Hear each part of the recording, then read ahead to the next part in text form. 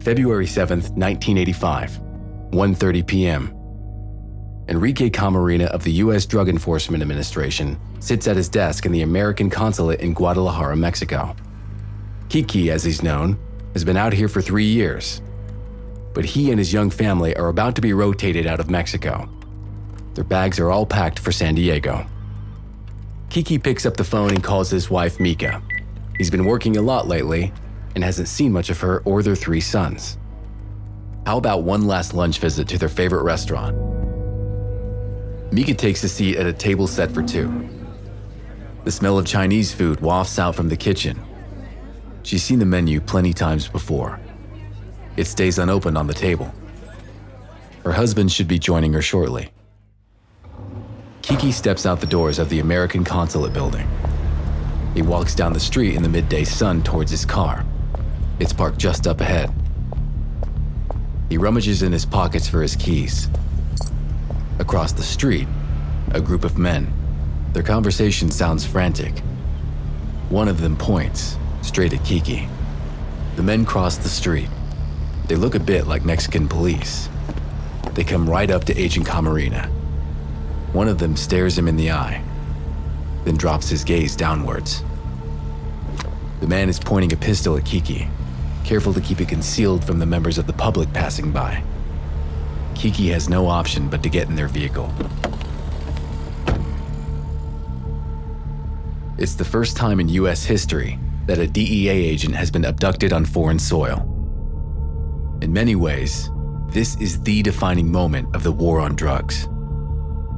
Risk is always there for DEA agents in the field, but drug lords tend to stop short of actually enacting violence against American citizens.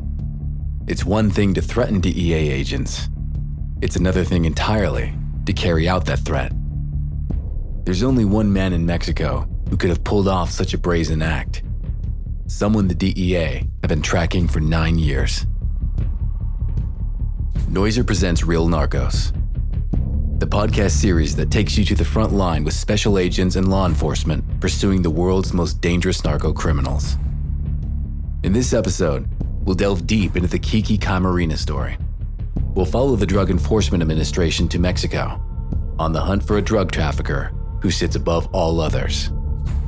He's a deadly spider at the center of a web of corruption, a man intertwined with the upper echelons of the Mexican establishment.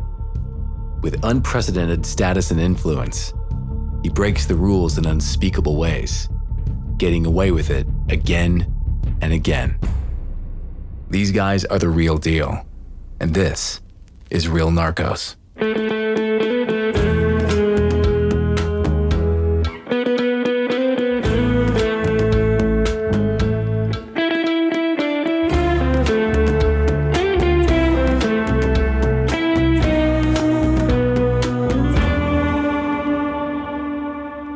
He had a lot of very high-ranking, very important politicians, government officials that he paid for protection.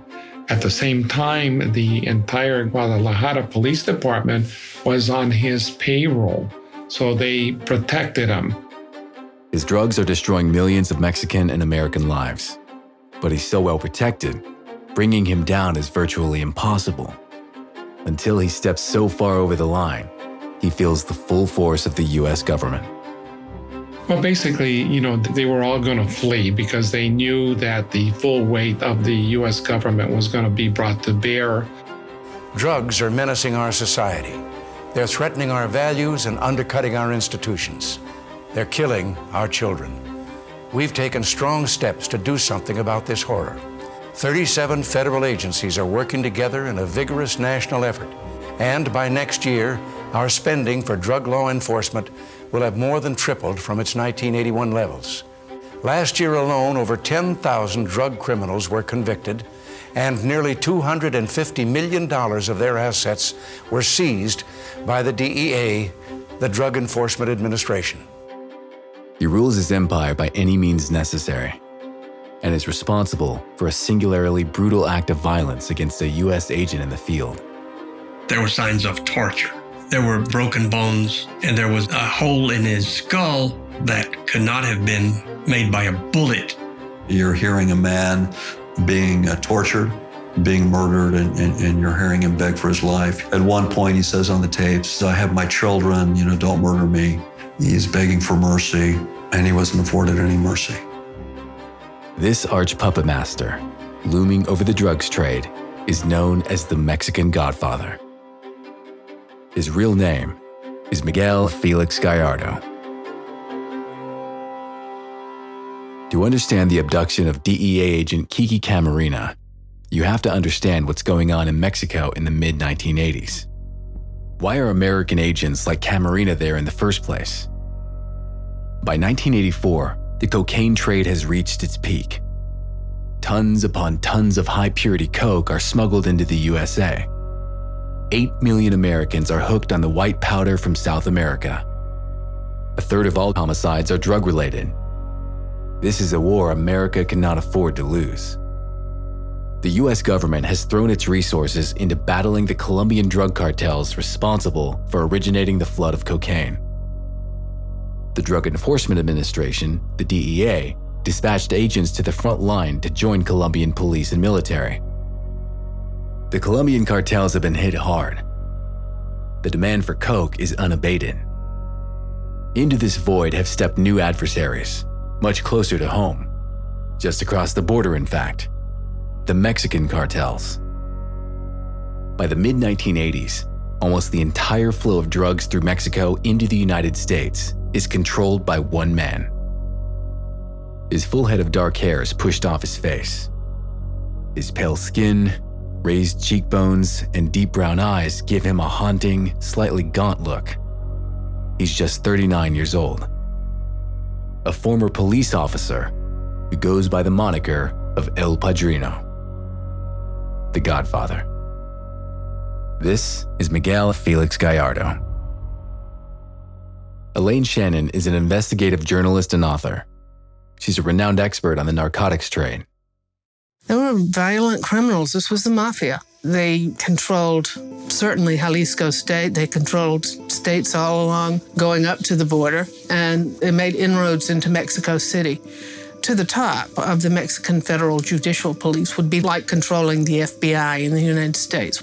When you have the mafia controlling the FBI, then you've got a problem.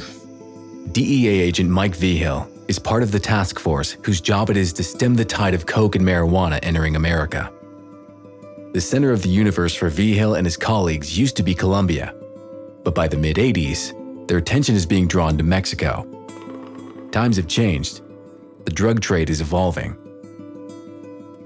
After spending over a decade in Mexico, Vigil will later become one of the DEA's most decorated and senior agents, the head of DEA International Operations, no less.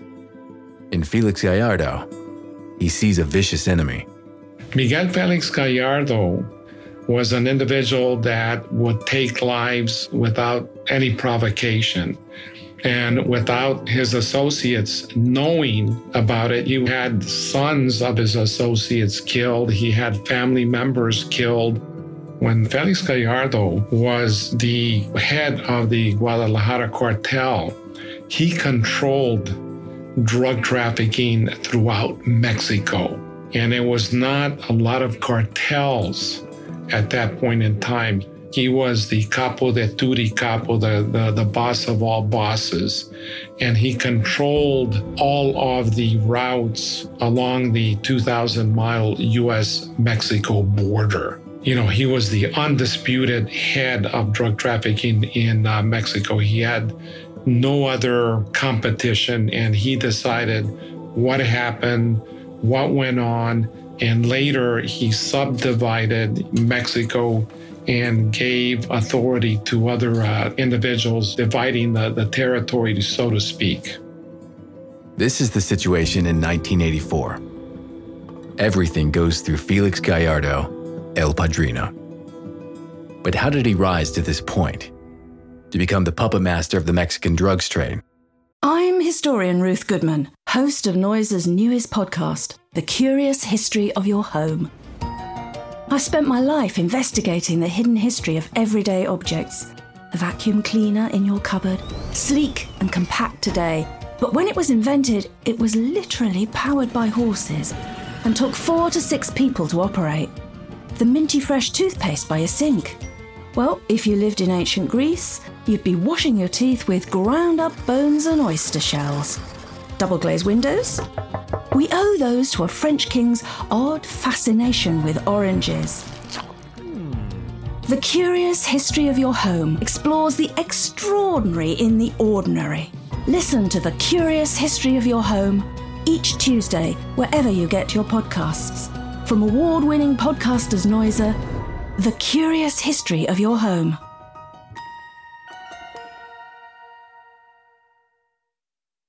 Let's take a little trip back in time to the 1940s.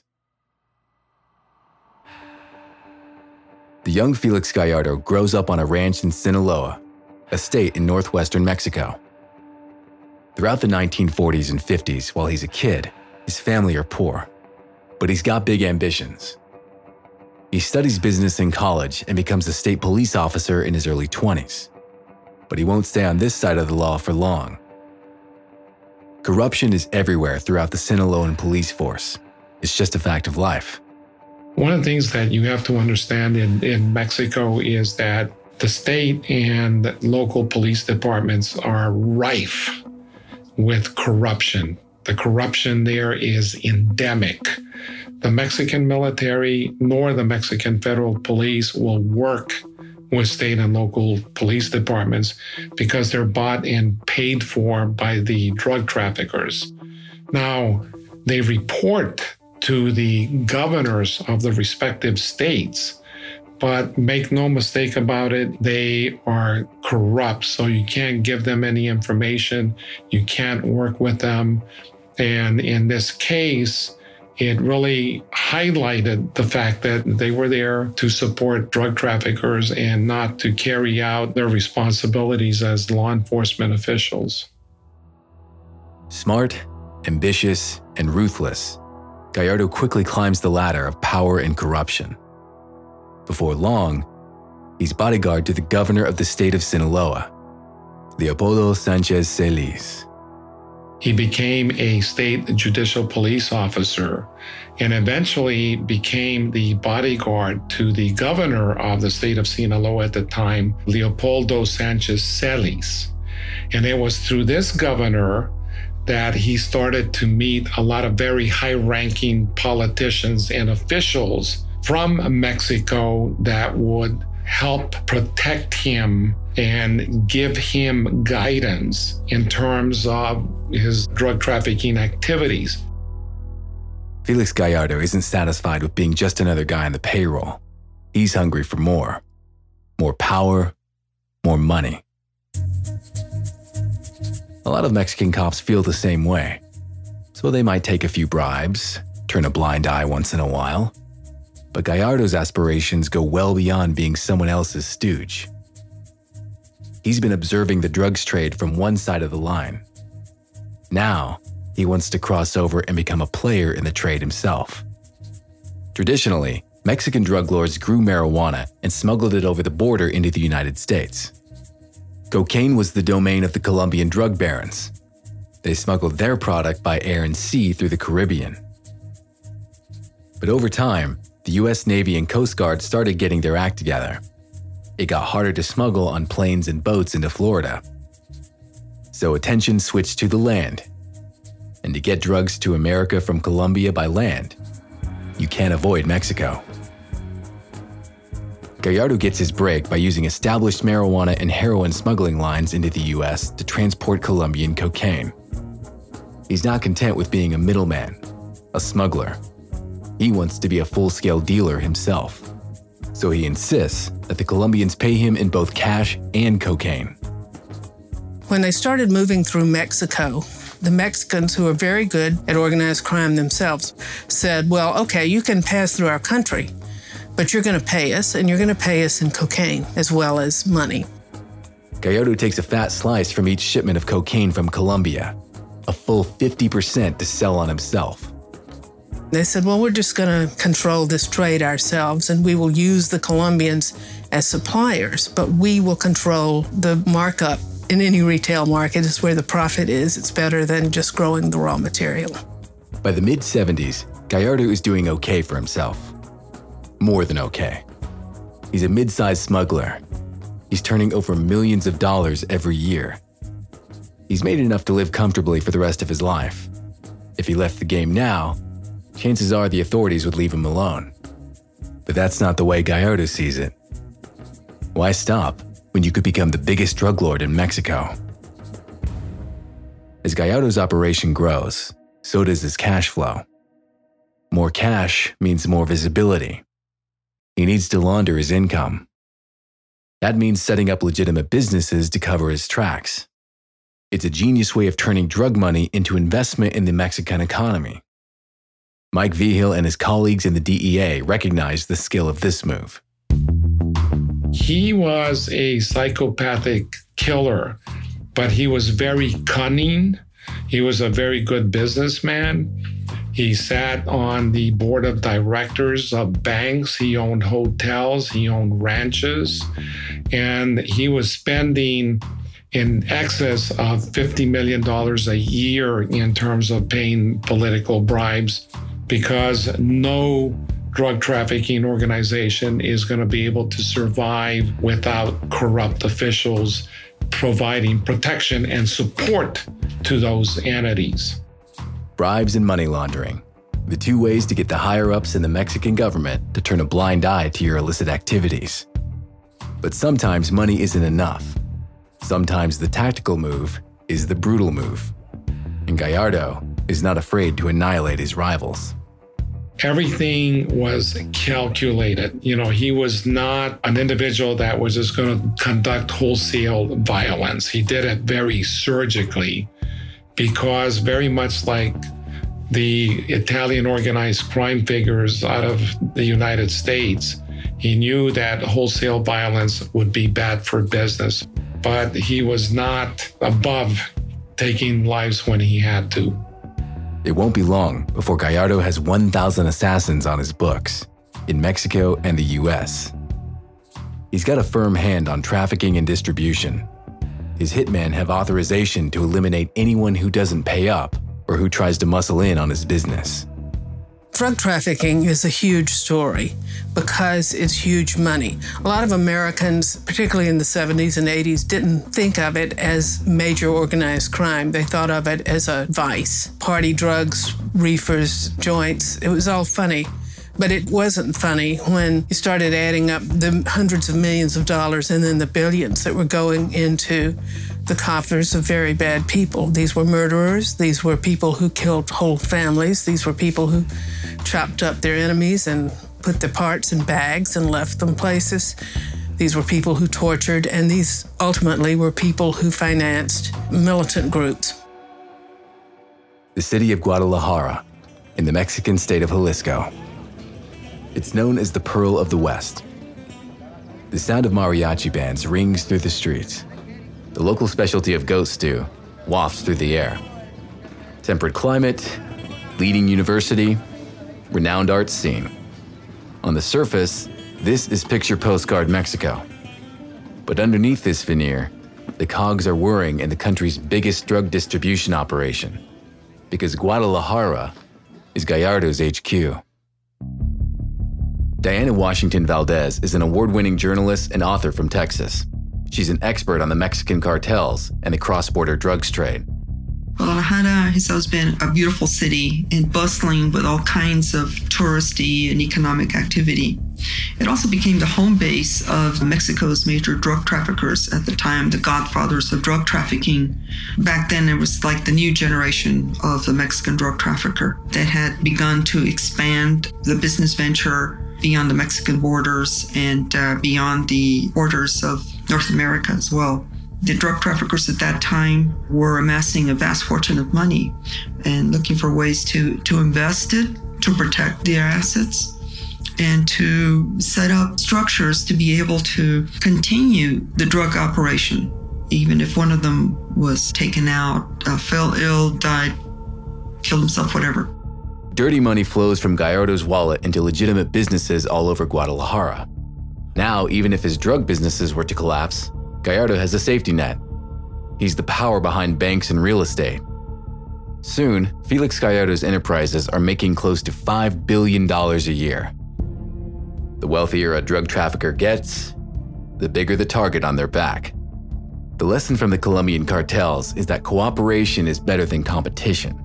The ever-astute Gallardo joins forces with 2 other Mexican kingpins to form the Guadalajara cartel. The first of these business partners is 32-year-old Rafael Caro Quintero. He's fond of open-neck shirts. His face is permanently composed in a frown. He has an outstanding handlebar mustache.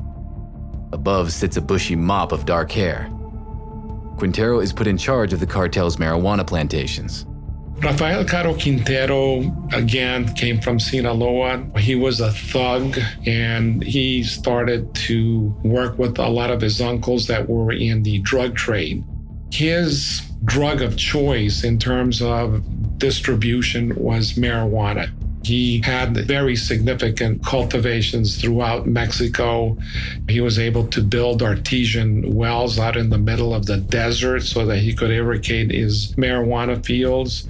But he was a ranking member of the Guadalajara cartel as well, along with Ernesto Fonseca Carrillo and Miguel Felix Gallardo. He was very cold-blooded, and what made him a liability to the cartel was the fact that he was a coke addict. The one who was probably the most public was Rafael Caro Quintero. He was very flamboyant, very flashy. The other 2 stayed in the background and preferred to stay that way and lived almost modestly by cartel standards. But Caro Quintero was a tough-talking guy, ready to use guns and bring in his security guards to have encounters with law enforcement. Alongside Caro Quintero and Felix Gallardo, the other partner in the Guadalajara cartel is 54-year-old Ernesto Fonseca. Fonseca takes care of heroin cultivation and transportation. The third member was Ernesto Fonseca, and his nickname was Don Neto, which means, sir, good price. That means bargain guy. He's like these guys used to see on television who would be shouting about their bargain rugs or their bargain cars, except he was the bargain doper. He was something of a clown. He liked the good life. He was flashy, flamboyant. He was a redneck, basically. I'm from Appalachia, so I think of these guys the way I think of some of the hillbillies back home. These were completely unlettered guys, but very cunning and not to be crossed. Right from their inception, the Guadalajara cartel is a powerful force in Latin America. So powerful that the rumors swirl that the CIA approaches them with a request for help. At this time, the Central American country of Nicaragua is ruled by the socialist Sandinista government. This doesn't fit the US government's plans for the region, so they fund anti-communist rebels. But getting weapons into the hands of guerrilla fighters in the Nicaraguan jungle requires local allies. Enter Felix Gallardo, if you believe the rumors.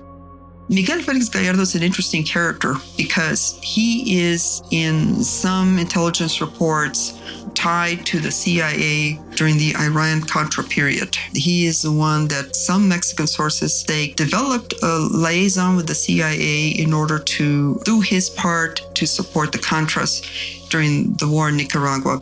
And so the drug trade became a vehicle to raise money to buy weapons to arm the Contras.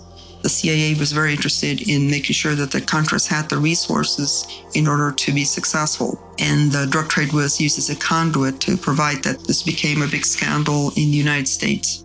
But he is the person in that cartel that is most closely allied with those efforts. Rafael Caro Quintero allegedly operated a ranch in eastern Mexico that was used by the Contras as a training ground. Another unusual tie-in with government operatives for a government operation in another country, being assisted or supported by the drug trade in Mexico.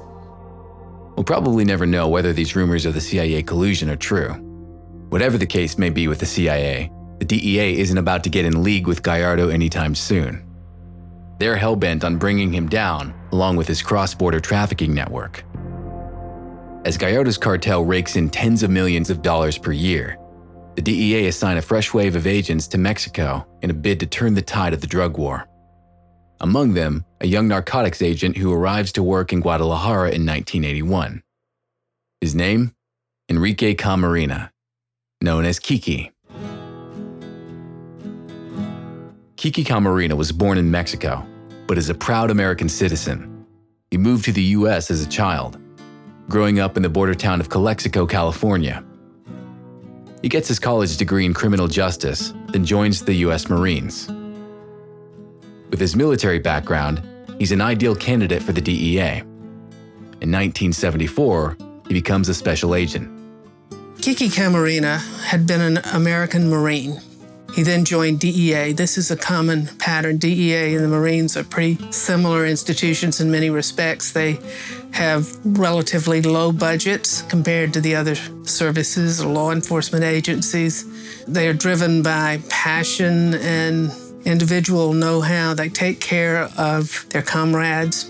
They're very aggressive and they don't take no for an answer. Kiki arrives in Guadalajara keen to hit the ground running. The Marines are used to going in hard and getting the job done. But it won't be so easy to make an impact in Mexico. The DEA are reliant on the cooperation of their Mexican hosts.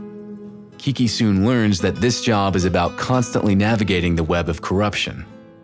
It's damn difficult to get stuff done, but Kiki still makes a strong impression on the boss spearheading the team in Guadalajara.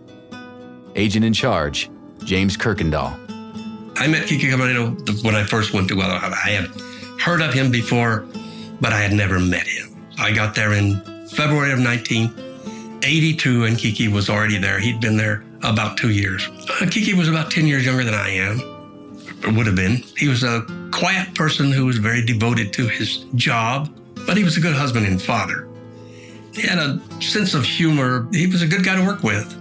We were 3 to 5 people most of the time, and when they transferred out, well, it left him and I just being the two that were there the longest, so we became closer.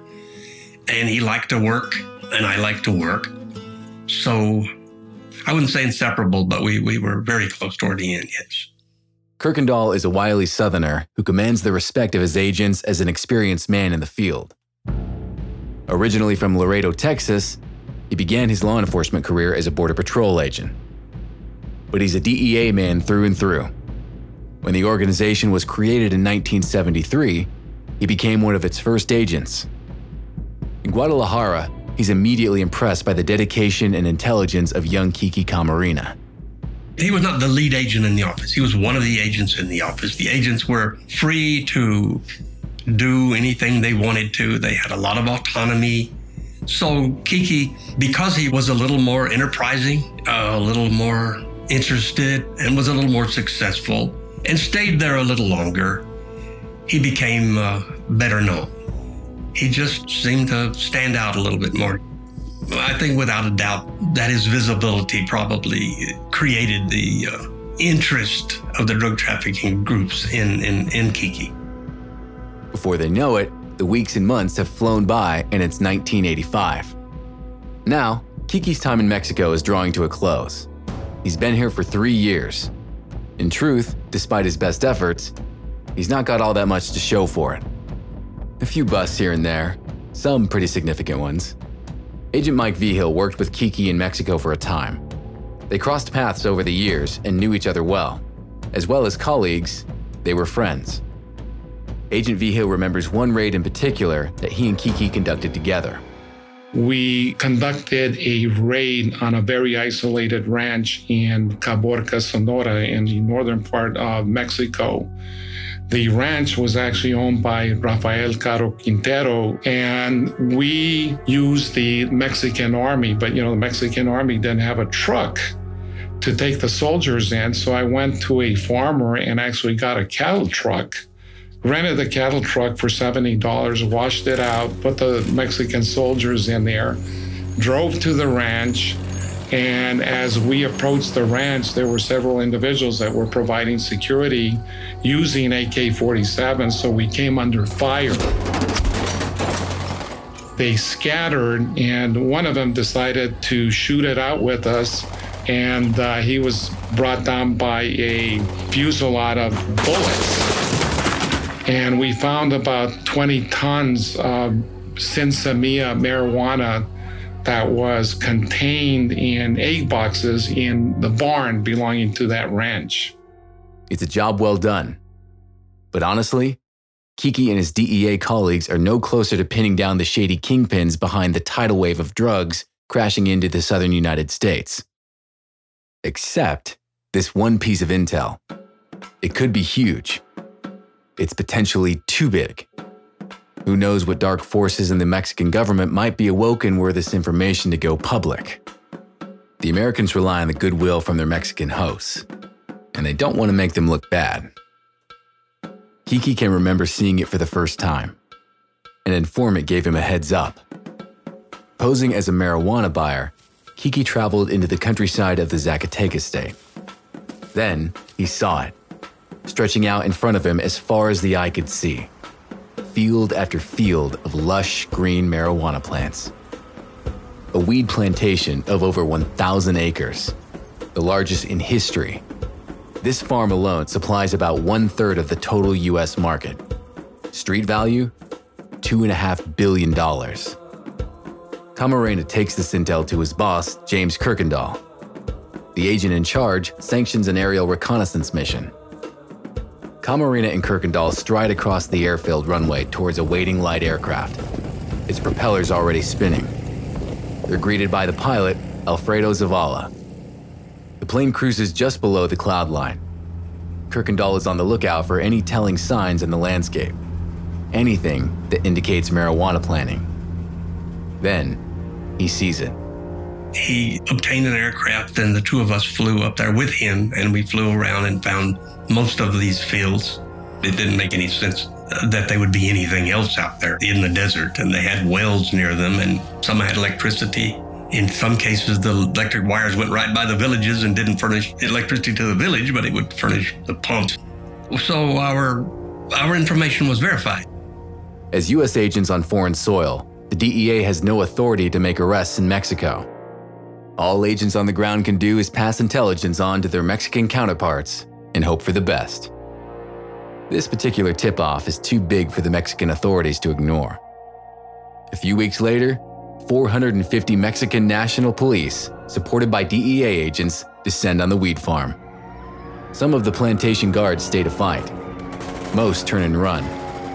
A few hours later, the entire crop has been burnt to the ground. Kiki can leave Mexico with his head held high. This is the bust of a lifetime. It's a major triumph for the DEA. But he's upset a lot of important people. Gallardo and his cronies are baying for blood. Someone will be made to pay. Rafael Caro Quintero is the cartel's head of marijuana. It's his plantation that's up in flames. His responsibility. Quintero is furious. He lashes out. In Guadalajara, there were two writers who were there to do research, and Rafael Caro Quintero thought they were intelligence operatives, and he had them abducted and allegedly reported murdered. And they also did that with two Jehovah's Witnesses who were going door to door. Part of what was going on, I think, in the mind of someone, Rafael Caro Quintero, was to reduce threats to himself while under the influence of drugs. He was known to be a drug user, and so that certainly clouded his judgment. Coke-crazed and paranoid, Quintero's first strike is way wide of the mark. Innocent lives are the victims of his anger. His second strike will be much more accurate. While the drug lord plots his next move, there's a homecoming plan for Kiki Camarena. 2 months after the momentous marijuana bust, Kiki is due to meet his wife Mika at a local restaurant. He never arrives. I remember very vividly that his partner and boss, Kuykendall, had told him, it's time to go, Kiki. We're way out front and there's nobody behind us. And so he put in for a transfer. He was going to go back to the States where he felt like he could do something. And he felt paralyzed in Mexico because he couldn't get any of the cops to do anything. The next morning, Agent James Kuykendall is woken by a call. I got a phone call about 6 o'clock in the morning from another agent in the office that was a really close friend of Kiki's from the past, a guy named Shaggy. And Shaggy had received a phone call from Mrs. Camarena, from Kiki's wife, telling him that Kiki had not come home the night before. She had expected him to arrive late, but in fact, he hadn't arrived at all. So she was worried, and she called Shaggy, and Shaggy called me. And between the two of us, we knew that something had to be wrong. If Kiki had stayed out all night, he would have been with us, or we would have known he was going to be staying out all night. He was not a womanizer, so, I mean, it definitely concerned us. Shaggy then took his wife and went to Kiki's house to comfort Mrs. Camarena, and I went to the DEA office in the consulate to see what I could find there. When I arrived at the consulate across the street was Kiki's official vehicle. It was parked where it had been parked the night before. The last time I had seen it, it had not moved. The door was unlocked, and I went up to the consulate, into our offices, and into his office, and everything looked pretty much the way I had seen it the day before. So began to make phone calls, called in the other officers, other agents, and the secretaries. Everyone came to the office. Everyone began to look for him, began to try to find some trace of him. That would have been the morning of the 8th of February, I think, 1985. Then they started running around calling people to see if anybody had seen Kiki, and pretty soon they decided nobody had, and he was gone, and something bad was happening. In the next episode of Real Narcos, the search for Kiki Camarena continues. On the runway at Guadalajara Airport, in the shadow of a luxury private jet, DEA agents are caught in a Mexican standoff with the Godfather's right-hand man. And a farmer in the remote Mexican countryside makes a gruesome discovery. Real Narcos is a Noiser podcast and World Media Rights co-production, hosted by me, John Cuban. The series is created by Pascal Hughes, produced by Joel Duddle. It's been edited by James Tyndall, music by Oliver Baines from Flight Brigade. The sound mixer is Tom Pink. If you have a moment, please leave us a review on Spotify, Apple Podcasts, Stitcher, or wherever you listen to your favorite shows.